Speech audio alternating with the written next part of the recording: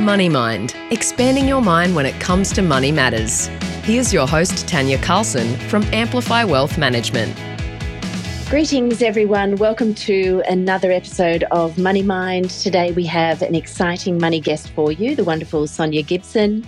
Sonia is a chartered accountant, but not just any accountant. She's a recognised thought leader and multiple award winner. Just this year, she was nominated in the top 50 women in accounting, and this is actually a global recognition. She was also the winner of the 2022 Women in Finance Accounting Consultant of the Year. Sonia is a champion for change. She's passionate about women's rights at work and the gender pay gap. She's an advocate for embracing innovation, technology, and inspirational leadership. And like me, she's passionate about money and finance. So I think today we'll have a really juicy conversation. Welcome to the show, Sonia. Thanks, Tanya. Thank you for the lovely introduction. You're welcome. So I like to start by asking everybody two simple questions. The first one is, are you a spender, saver, or in-betweener? Predominantly a saver, but then when I spend, I've been known to, spend. Give it a good nudge. Fair enough. Give it a good nudge, yes. Okay. And the second one is, can you tell us a little about your cultural background and upbringing? So I grew up in the central west of New South Wales in a little town called Golgong, which was the town on the $10 note. So it was very rich in historical prominence, I guess, within Australia in the gold rush times, and also known for Henry Lawson, so the Australian poet. So that was where I grew up. It was a very non-culturally diverse town. I grew up there in the 70s and 80s. But, yeah, it was a lovely, lovely place to grow up. Great. Excellent. And I guess the obvious question then is, why did you select accounting as your career? So when I was growing up, I loved economics and maths. And I thought, okay, well, what are careers where I can, indulge both of those interests? And accounting was it. And I think the other side of that was that I also enjoyed helping people. So it brought all of those things together for me. Yeah, that's definitely true. I guess a lot of people don't realise that side of accounting. I think people just look at the numbers side of things, but it's very much about helping people. Now, I know you worked sort of in I guess, that kind of corporate accounting in the earlier parts of your career, and then you've sort of moved on to starting your own business. Can you tell us why you started your own accounting firm? Yeah, so just to back up a little bit, Tanya, I guess, is that in terms of that helping people, I did have time in, as you said, corporate accounting for, a couple of years. I started off in public practice, then went to corporate, and then came back to public practice. And it was that helping people that I was missing when I was in corporate, because it's just one great big organisation. Yeah. And I was missing making a difference in people's lives. And I think that's something, when you're in public practice as an accountant, you've got that opportunity to really help people and business owners, manage their finances and get great tax outcomes for them. Yeah, great. And so is that what kind of led you to, I know there's other things, but is that one of the main drivers of leading you to start your own firm?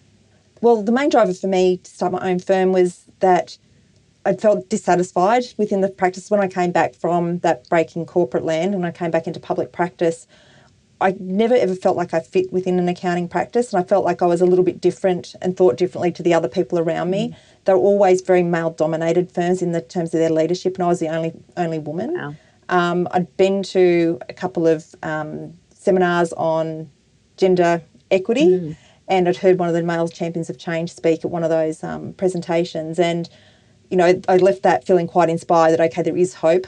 There are great organisations out there, and I set about trying to find that within the accounting profession, only to realise that didn't actually exist. Wow. So, I remember very distinctly sitting in the recruitment firm, having that conversation about what my next role would be and outlining what my ideal job was, and realising that it didn't actually exist. And if I wanted that to be my work environment, then I would actually need to go and create it. And that was the catalyst for me starting Accounting Heart. And that wasn't that long ago, was it? 7 years ago now. It doesn't feel that long ago. It's been a really fast 7 years. I agree.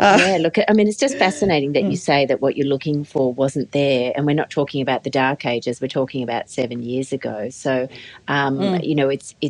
it's fascinating, isn't it, to think that, and finance in general is male dominated for all of us out there. I think, and you would know this yourself. There's a change But obviously 7 years ago it wasn't prominent enough. No, and certainly the further I get into this journey of being, a business owner and getting involved with more accountants and that kind of thing, I'm starting to see a lot more women starting up their own practices. And I think just generally there's a lot more people who are dissatisfied in working in larger firms that are starting up their own practices because the barriers to entry have actually reduced in terms of, we've got great software and tools now that weren't around, 10, 15 years ago. That's right. Look, I guess on that note and talking about that sort of, I guess gender pay gap and issues like that, this year you held an inaugural event on International Women's Day, and your goal was to raise awareness for the gender pay gap issues that are about. And you used an analogy that I found really helpful and certainly very inspirational, that when confronted with an enormous task, like how do we go about fixing something like the gender pay gap, you suggested that we all choose just one thing and actually do that one thing. And your one thing was holding a large event. Tell me how that came about for you, and I guess, what the result was of that day. So that all came about because I went and saw Julia Gillard speak 10 years on from her misogyny speak. And I did it with a friend in October last year. And that was the message that we came out of that event from, was just do one thing. Your one thing may have been turning up to the event today. It may be reading a book on gender equality. It may be, whatever it is, pick one thing. And I think we both left that feeling incredibly inspired.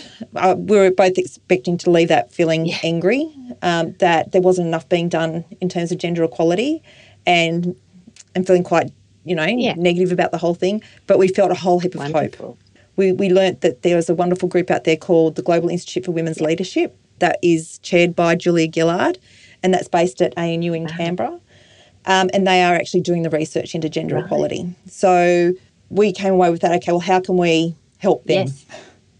Yes. They are the experts. They are the ones that have got the PhDs, are the ones that have got the research resources, are the ones that have got the ears of government. What can we do to support them?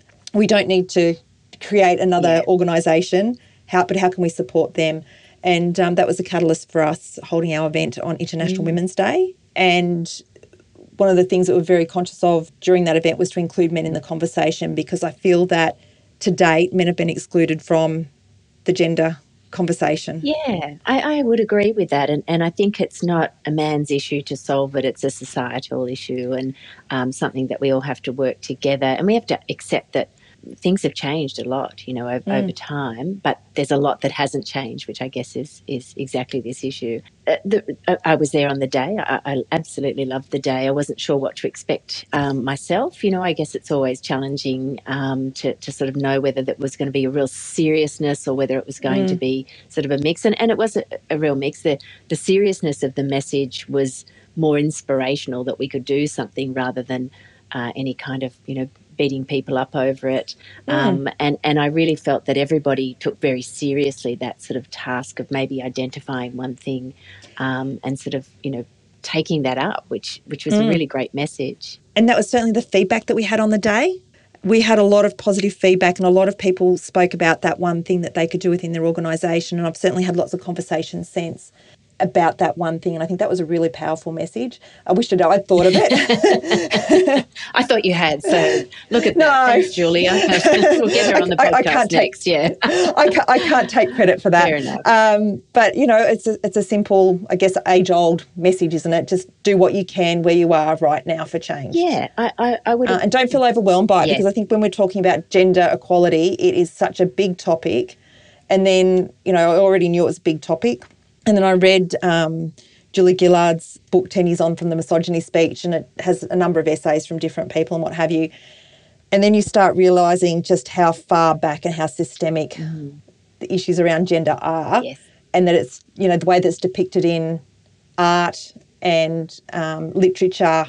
And this is not recent art and recent literature. This is, art and literature going back, since time began. So, there's a lot of deprogramming that would need to be done to have gender equality like that. It's just not going to happen. Yeah, I would agree with it's that. going to be slow and gradual change. Yeah, and I think that's probably the right way for something. If we want it to be lasting and effective, it probably has to just be that way. But it doesn't mean we stop and wait for others to do it. It's just everybody doing their piece, which I really love that message.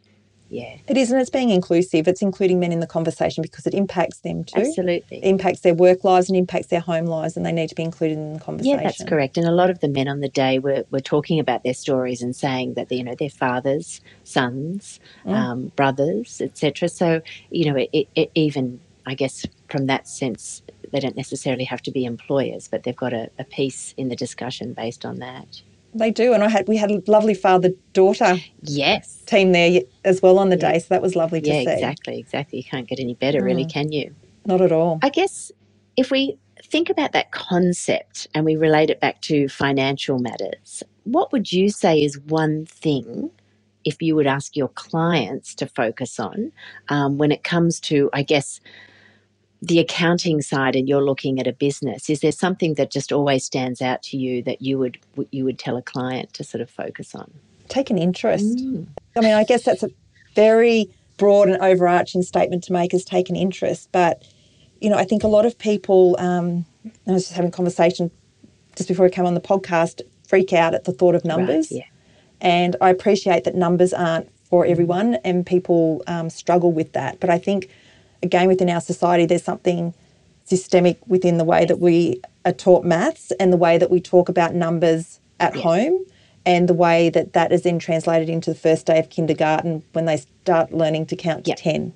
I think that we're doomed before we even begin, basically. I actually 100% agree with that. The amount of times, and we've got similar roles and we collaborate in our roles, but the amount of times people would say to me, well, I'm not a numbers person.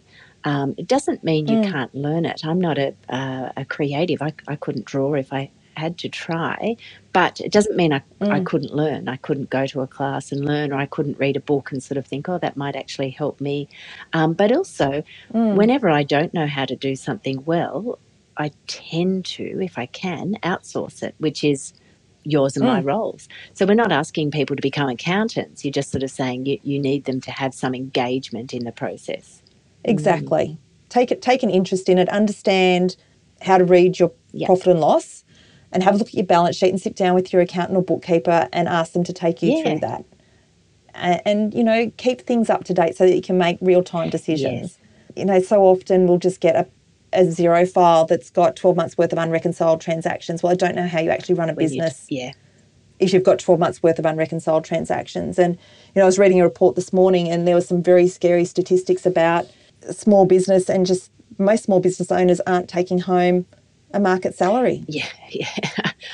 They take home less than the average salary for for an Australian. And these are people that have got businesses of 1 to 19 employees. That's tough. Well, there's no point being in business if you're not taking home either market salary plus profit. You may be building towards that, of course. Not every business opens up at doors and is profitable, but yeah, that's really challenging, isn't it? Yeah, that's actually quite shocking. It was. The statistics were quite shocking. And then, Xero's, obviously, they've put out a report recently too saying that the mental health of small business owners is worse than the general population's mental health. So I think we've got some real challenges here within the business community, and I think that's where a numbers person can come in and, shed some light on what's happening in your business. I think that's really true, and I wonder whether that sort of zero file of 12 months of transactions is equivalent to the old shoebox full of receipts attitude that people just sort of say, well, I'll see my accountant once a year, so I just ignore it all, and then possibly they'll miraculously fix everything at that annual appointment. But it's more ongoing than that, isn't it? It certainly is. I mean, sometimes before an account will get to that shoebox of transactions is, 8 to 9 months after the end of financial year, in which case you're well into the new financial year, and anything could have happened, and changed in that time. So, I think it's time definitely to be running your business not just off the bank account, it's actually to be running off real-time data and using your accounting file. We've got all the tools. There are people like myself and there's loads of fabulous accountants out there and fabulous bookkeepers that are there to help you stay on top of your numbers. just engage and take an interest and take that responsibility for, your financial well-being.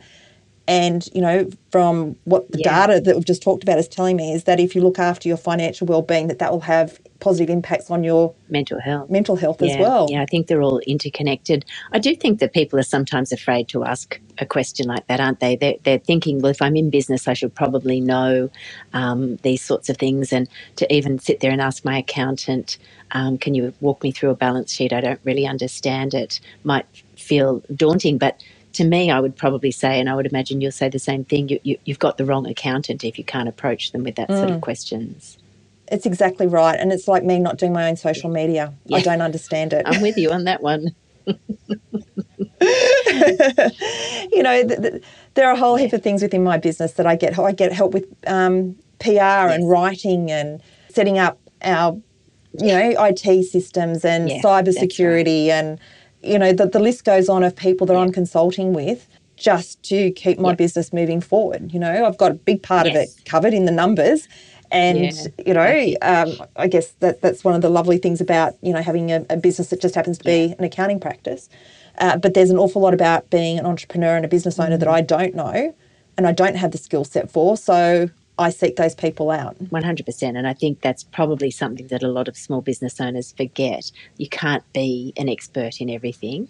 And so when you're not an expert in certain areas, you've just got to go and look for the people that can do it. And sometimes you can't afford to. We've all started on day one doing everything, putting on our different hats and doing as much as we can. But the minute a little bit of money comes in and you can allocate it to the jobs that you don't like doing or you're not naturally good at, is the day that your life starts getting a little bit better with each of those projects, really, isn't it? It does, and you don't have time. As a business owner, I don't have time to educate myself in everything there is to know about social media. It's something that I could do, but I don't have time and that's not my skill set. So I leave that to the experts. And I think, so many people try and have that go at bookkeeping and then beat themselves up about it and get it wrong and feel frustrated and it ends up in a mess. That's correct. There's no shame in handing that on to somebody that's their jam. So, and it's money well spent because I think, like you say, everything, the turnaround time for everything to be completed and completed accurately just takes away so much pressure and so much of that burden. When we talk about your business, one of the things that I really love is that you have 4 core values to your business, and maybe you can share those. If I haven't put you on the spot, I'm sure you know them, but I know my favourite one, but would you like to share? Yeah, so champion financial confidence is the first one. So that, again, goes back to what we're just talking about encouraging people to not feel so anxious about their numbers and to help bring that understanding to them. Yep. Respect and collaboration. So we work with our clients. We don't work for our clients. So, again, it's that two-way street and open dialogue. Nothing sort of upsets us more in our team when, you might hear somebody say to you, just sort it out for me, and they dump it on you and make it your problem. It's not my problem. It's something that we work on together to resolve the issues. So I think that's, a really big one for me. Just trying to think what they are now. Well, I'm going to tell you what the other one is. There's one missing. Exceed potential. That's that one, and I know the fourth one then because that's my favourite one, which is create holistic finance. I think something along those lines. It is. It's taking that holistic approach. Exceeding potential is understanding that together we can achieve more. Yeah. So that's with our clients. It's also with our team. Yeah. We are, I can't do what I do without my team. 100%. They're a very big part of what I do. Yeah. And we make each other do more by being together. Yeah, of course. It's that synergy, I guess, that idea of synergy. Yeah. And then creating holistic financial habits is about taking a holistic approach. So we were talking about it before where we're looking at, mental health, well-being, physical health, relationships, it being all interconnected and being part of that that well-being puzzle. And if one of those things are out of balance, then your life is out of balance. So it's taking that balanced approach to life. And I think that's something that you and I both align on. I think it's the whole picture, the whole person, the whole business, your whole world is interactive. And if one of those pieces of that puzzle is out, everything's going to start to unravel a little bit, or just like if you're walking along and your knees a bit funny, suddenly you're putting more pressure on the other leg, and before you know it, the other hip's gone, and and so on and so forth. It's the same with every part of your business, and so treating it holistically means looking at the whole and trying to make sure that everything's functioning in accordance with each other, really, isn't it? Well, it is. Yeah. My business doesn't operate independently of my personal life, yeah. and it doesn't operate independently of my husband, or, everything is interconnected. I know. It's very true. It's very true. I guess on the financial side, what's a financial tip that you might have been given, even, growing up, or something that's really resonated with you that you sort of think is really helpful to share with people? My father was very into, financial management. He was a man who left school at 14 and went and did agricultural work. So he was a shearer, truck driver and coal miner, and then eventually went on to drive buses through retirement. Wow. So, we're not talking about somebody that had huge levels of education, but he understood money. Yeah, good. And, he told me he learnt what he knows about money from one of his uncles. And, I find that really fascinating and interesting that had such an impact on him, given that his uncle died quite young. So Dad sort of always gave us pocket money and a little bit of financial responsibility from as long as I can remember. And I remember him saying, look, it's great to have a home loan and to aspire to own property, but don't spend so much money on a property that you can't afford to go on holidays, because he said paying off a home loan gets very boring if you can't afford a holiday. Yeah, definitely true. And I think that has stuck with me, and I've always probably underspent on property, but I've been able to, experience life. Experience life as well. Yeah, it's really important advice, and probably timely, I guess, at the moment, although some people may have already overcommitted in that area, or perhaps didn't overcommit, but now we're in challenging times. We've got rising interest rates, and I guess that's always difficult for people to go through those hardships. Although sometimes, in my opinion, some of the best lessons are learnt when we have a little bit of pain to sort of go through. Not that we wish that for people, of course. It sounds like the wrong thing, but it gives us focus. But I think, we've had this lovely purple patch of such economic stability for, 20 or 30 years now. And, this is the first time in a generation that some people have seen financial hardship. And I think, that's what's hard. Yeah, actually, that's right. Because people haven't experienced what that's like. And I think some of those lessons that were, learned in the 1990s have long since been forgotten. I agree. But, I think it's also sad that, COVID happened and, there was stimulus and help and assistance rightly given, but now it feels like it's that payback time. If you put that much money in the economy, at some point that money's got to be taken back out of the economy. That's true. What are you telling your clients to help them prepare for the next 12 months ahead, given those economic times? Just be very careful of, what you're spending your money on.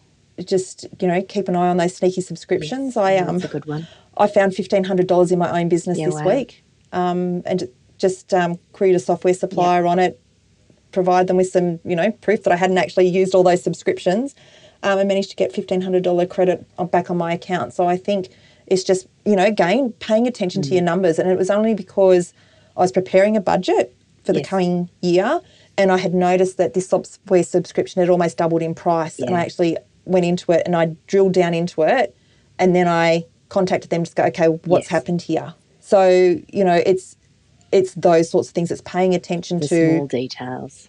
The small detail. I think tech, and I wanted to talk with you about tech today because I know you're a massive sort of advocate for it. But before we jump into that, I would agree with that. That's one thing that I notice.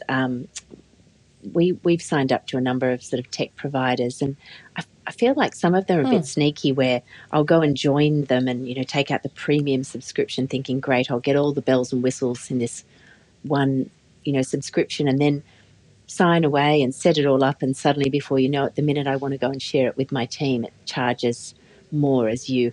And that's obviously their business model, but before you know it, those things are adding up. You can't necessarily see it. It's not particularly transparent. It's only, like you say, when the renewal comes around that you think, hang on, that was $300 last year, and suddenly is probably triple that amount. So, yeah, I think with technology, it's very easy, just like it is to sign up for Netflix and, whatever they're all called, Prime, Apple TV. They're all sort of $10 a month sounds so cheap. It's not going to affect anything before you know it. You've signed up to 5 of them, forgotten to cancel a few, and you're paying $50, $60, $70 a month on your personal balance sheet as well. So it's yeah, and I think, some of those things auto-renew. It's being, okay, well, when do they auto-renew, or making sure you cancel it, or, doing that annual sort of, or even quarterly check of, what your software subscriptions are and what are you using and what can you turn off well in advance of that renewal, so you don't get hit up for another 12 months that you don't use. Yeah, that's right. I've now put it in my calendar the month before certain ones, some of them it's quite difficult to find them, but the month before they'll renew, so that I've got time to go in and, cancel my credit card, etc. Because it's not always easy to get out of some of those subscription models. It can be a bit challenging, and you're busy and you've poked around on their website for a few minutes and the phone rings and you're off doing something else and, you've forgotten about it. So, that's a really, really good point. So speaking of technology, I mean, it's something that your business has been amazing at, and I guess there's a lot of tech innovation in the accounting space right now. Where do you see this going? How does it help clients? What do you find is exciting about that space? There is so much out there. It's quite overwhelming what's in the marketplace. Our core system is Xero, and everything sort of revolves around Xero because that's what we do our work in and around. We have just invested heavily, and we're talking about, software subscriptions and how, it starts off quite innocently as this one was a free one and now it's $8,000. I know, right? And I thought it was just a glorified spreadsheet, but it's much, much more than that. So it's a full CRM system. It's workflow management. It's, manages our emails. Tasks. It's, going to be, when we eventually get it up and running, the bee's knees, and we'll be able to do a lot with that system. So, but that's not something that's specific to the accounting profession. It's something that we've looked. There are specific solutions similar to that within the accounting profession, but we wanted something much more flexible that we could design around our workflows and not be locked into somebody else's workflow. Yeah. And how do you visit and engage with technology? Because like you say, it is overwhelming. What's your sort of process? Do you trial things for a period of time? Do you wait for others to talk about them? Do you have demos and sort of, how do you keep up to date? Love that question, because that piece of software that I was just talking about, I got excited about it once I actually had a chat with somebody at a breakfast, and they were telling me how they used that software. I'm going, wow, I didn't realise it could do all of those things. And then that got me really excited. And then we've just engaged a marketing operations manager within the business, and she loves tech, and she's done the implementation, has done all the research on, the different solutions that there were in the marketplace. We looked at accounting specific ones and this one, and we realised that this one had everything that we needed, and the team were already using it and familiar with the interface. So it was going to be a lot less friction to... Exactly right. Yeah. That was one of the things that was great about just being a sole operator. You just go and do something, and you didn't have to train anyone or get anyone else on board with it. Now I've got 7 people that I need to get on board with a change. So it's getting a lot harder. It's always fun to tell the team that something new is coming and hear the groaning, right? I know. And the thing is, I'm so excited about it, and the team's groaning, thinking, why are you? I'm doing this for you. You should be happy about it, right? This is supposed to make your life easy, remember? Yeah, exactly. You were asking for change around this stuff and visibility. Well, you're going to get it. Yeah, that's right. Be careful what you wish for. I mean, I think it's something that's really, I can't imagine there'd be any business that's not impacted by technology nowadays. And there's so many tools out there. It's always great if someone's talking about how they're using it and sharing that, because I think, there's death by paralysis when it comes to technology now. And we used to talk about that when we talked about people, what stopped them building wealth, and it used to be lack of information, and now it's actually too much information. That you can get onto Google and learn anything. Or is that an excuse? Too much information, not enough information? Is it, can that be an excuse to sort of... Absolutely an excuse. But it is also, I guess, for me, there's probably 10 things that stop most people from taking action. And, most people have heard me say it, and I know you're an advocate for this as well. The most damaging thing you can do is nothing. You can use a tech and find it doesn't quite work for what you've done, but it'll often lead you to the next thing that is slightly better. And yes, you may have paid for a subscription that didn't quite deliver what you wanted, but it's probably led you to the piece of software that actually does. And until you've experimented with something, you can't quite know that you needed this other thing. So I always sort of feel that everything in life is part of a journey and a process, and it doesn't. It's pretty hard to land on the perfect thing from day dot. I would agree with that, and I think with technology, there'll always be something bigger and better and greater coming on the horizon. Yeah. There will always be a lot of movement, but you've just got to dip your toe in and go, okay, well, at the time, this was the best. Yeah. That, best solution for our business. Yeah. And I think, in my business, I didn't start off with all the tech. That's right. I just started off with what I needed, but then as I got busier and I found that there was a piece of tech that would do that, we've engaged with the piece of tech rather than hiring an additional person. Yeah, and I think that's where it gets interesting. And I learned something once from somebody who said, it's actually when I was talking about many years ago, a goal being starting a podcast, and this particular person had some experience of working in Silicon Valley, and he said, oh, well, the first thing you do is you just start. That's how most startup companies in tech get going. They don't have the perfect solution to what they're delving into. They just start selling their product, and that's why we always get upgrades, isn't it, or updates or whatever. Exactly. There's always going to be improvements, but just start. Otherwise, if you're waiting for the perfect solution or offering or something like that, you're often not going to find it. And it's the same with building wealth. It's the same with starting a business. It's just start. It is, and one of the things that I love, as a child, if we can go back there, is that I love solving jigsaw puzzles. And I think, any of these things, they're just solving a jigsaw puzzle. Yeah. All the pieces are on the page. It's just a matter of working out where they all fit. Yeah, that's a great analogy, I guess, for accounting and a lot of things. Yep. Yeah. Just start. You start, you find, get the corner. The bits that go around the edge first. You find the corner that's pieces. Right, There's a couple of really, your corner pieces are probably your values. And then you just keep, adding to all those things. And it might be, you get stuck on one thing, well, then you can move on and work another piece of the puzzle. But eventually, you build that picture and it all comes together. And I think, it's ever evolving, isn't it? That's right. And I think if you think of that jigsaw building, I know many a school holiday used to have our whole dining table sprawled in pieces, and everyone would sit there for hours and get really annoyed when you're trying to sort of pull together that corner, patch, and no one can find that one piece, and you can go and take a break and come back and walk straight in and go, there it is, and plop it straight into place. And sometimes that's the other thing, taking a break, giving yourself a chance to sort of think clearly. How do you do that in business?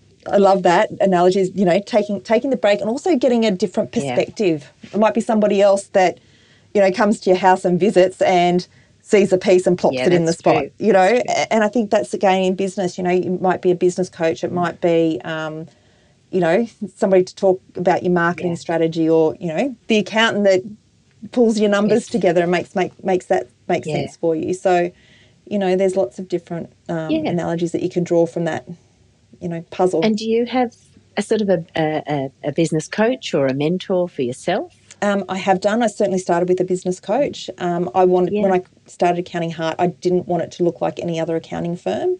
So I looked for inspiration from outside of the profession and engaged with a business coach that wasn't, from within the accounting industry. Yeah. And now I engage with her less frequently, but I certainly work with, people around my marketing strategy and specific areas within the business that I need a hand with. Yeah, fair enough. I think one of the things that people probably don't realise, and we've touched on it a bit today, but, I often say to people, financial advisor is the wrong title because it's sort of not broad enough. But, our role is very similar to yours in that we often coach and guide people, and we can often be their sounding board for strategies and ideas, or and they're not always necessarily about their business or whatever. It's often leads to other discussions in their life or areas of importance. So it's when you can see all those numbers, which you have the privilege of doing of businesses, it often probably identifies areas that clients should be focusing on, I guess, for you to tell them. Or maybe not tell them, it's the wrong way Advise to approach them. it, isn't it? Advise them or suggest or lead them. To lead them. Yeah, I mean, the numbers do certainly tell a story. You know, I was having a chat with a business owner earlier in the week, and you look at the wages and you look at the revenue and you know that there's a disconnect. Yeah. That's a hard conversation, right? Yeah. And challenging for any business owner to work on. And it's particularly challenging at the moment with wages being so high and the skill shortage. So there's not a business owner out there that isn't looking at those factors and sort of saying, what do I need to do here? And it's often those challenging things like raising, costs of pricing and so on, which can and looking be at really technology solutions. Yeah, looking at how can you increase productivity without adding to your headcount. Technology does come with a cost. I know that my technology cost within my business has doubled in the last 12 months, which it was rather horrifying when I worked that out. But at the same time, it's doubled, but we're at a point where we're going to need another person. So it's allowing it's capacity. Actually, it would have cost more to get another person than invest in the technology that we've invested in. And that person would have had all those skills across all those areas. So, well, that's the other thing. Yeah, exactly. Yeah. They do say that, a successful business is one that adopts tech. Yeah, it's probably very true nowadays, which is interesting. I was always terrified of tech, but I think you've got no choice but to adapt or die. Something like that at the moment, I think. Something like that. It's a bit harsh, but you know what I mean. Yeah. I mentioned that you're a thought leader in your profession, and it's probably a title that doesn't necessarily sit comfortably with you, but you are. And you're about to launch a group, or you may have actually done so, called Accounting Innovators Australia, which I think your aim is to help accountants innovate and embrace things that probably comes about with things like technology. But, I mean, how do you remain so forward looking and what are you focused on for that group in the near future? Yeah, it was really interesting. When I studied accounting, I was thinking, how can people do PhDs in this stuff and, think about the future, because it's so rules-based. But, I think accountants have got a really poor image as being quite boring and dull and that kind of thing. Our industry does have an image problem. But we can make such a difference in people's lives, and we do have the ability, I was talking to somebody before coming on the podcast, the ability to change the world. Accountants are business leaders. They hold a lot of knowledge about numbers and the power of numbers and being able to analyse that and build tangible strategies that have results for people from that. I've forgotten what the question was now, Tanya. Well, it was kind of what do you focus on for that group? Because I guess there's some real innovation coming. There's not just technology, but probably centres a little around that and where the profession's going or where you see it going. So the focus of the group is around collaboration, community and impact. Yeah. So it's about, change within the accounting profession. And again, as what we're talking about is the image of accountants and making accounting, I guess, sexy for the next generation, so that people want a career in accounting, because there are a shortage of accountants within Australia. Right, yes. Helping accountants adopt to the technology change they're going to need to survive beyond 2030. There's a big thing within our industry at the moment where, tax is going to just happen by 2030, which means that the ATO will be getting masses of data and just issuing people with basically their tax bills. So what is the role of the accountant within that? Yeah. And certainly, when it comes to classifying data and that kind of thing, it'll all be done at source. So it's going to be interesting to see what that looks like. And we don't have a blueprint for what that looks like yet, except that tax is going to happen by 2030. Yeah. So what's the role of the accountant? It will be in business advisory and unlocking, what does that all mean for you? So it's taking people on that journey. Yeah, I love that you formed that group and you're thinking about that now, because you're right. Obviously in 2029, it's going to be a little bit too late to start wondering what the role of an accountant is if it's all about to change. So I imagine that group will grow over time as people start to feel the importance of that. But I hadn't thought about the impact to, I guess, graduates and people coming through and where they might see themselves in that kind of role as well. So they have low numbers at the moment, or that's just everybody's got low numbers, perhaps. I think everybody's got low numbers at the moment. That's what it feels like. Yeah, it does. But accounting is low. Yeah. Because it's seen as being, a number cruncher, not a business advisor. So it's about repositioning the profession and giving people the skills to be able to go and advise. And then the other focus within the Accounting Innovators Group is around, workplaces where everybody can thrive. Yeah. So we're now then looking at gender equality and what does a modern working environment look like? How does that work? How does, flexibility, having a family, all fit within the modern working world, because it's no longer 1980. Yeah. What can I say? Both parents work. There are single parents in the workforce. It's definitely a different. We're working remotely. And it's about what works for the individual, and I think we need to be able to cater for that as an industry. We've got the technology. Yeah. We've just got to get on board with it and just make that change. So it's taking people through what that change looks like. Yeah. What are the tools to make that happen? What are the ways of managing and leading? Yes. Through this time to get to the other end. Yeah, look, I think you're definitely a natural leader and someone who, as I say, you really fit that word, thought leader, because I think you are thinking about these things and you've got a natural leadership style and you can identify that there's an opportunity ahead and again, you're doing something about it rather than just sitting there wondering what will happen. So, I really love that. The final thing I probably really wanted to talk about was, and again, you might sort of get a bit uncomfortable with this, but I think it's really important, is, you've been recognised for many awards, and that's a recognition of your hard work and the great work that you're doing. But, I mean, can you share with us what that means to you, or perhaps if there's one that stands out as a proud moment for you? Look, it's recognition for the work that I have put in. Yeah. And I guess it's validation for that I am on the right path. Yes. And I am making a difference.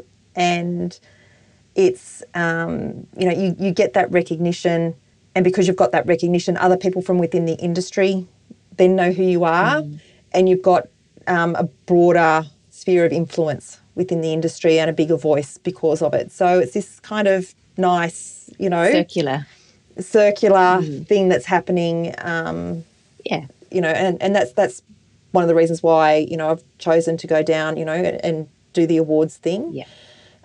Is to build, to build my profile and to raise my voice. Yeah. Yeah, I love that. And it's given me the opportunity to do that. Absolutely. And there's obviously a lot more good stuff to come from you in the future. It's been really lovely to chat. I hope that people have got a lot out of our conversation. How can people find you? They can find me on LinkedIn. Yes.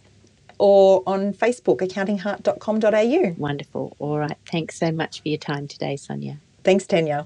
This podcast is for general information only. It contains brief comments not intended to be the basis for decision-making, nor to be taken as a substitute for personal advice. Please contact Amplify Wealth Management to discuss any matters that may be relevant to your individual situation. Money Mind. If you have any questions about your financial future, please head to amplifywealth.com.au. Money Mind is available to download and subscribe for free wherever you get your podcasts.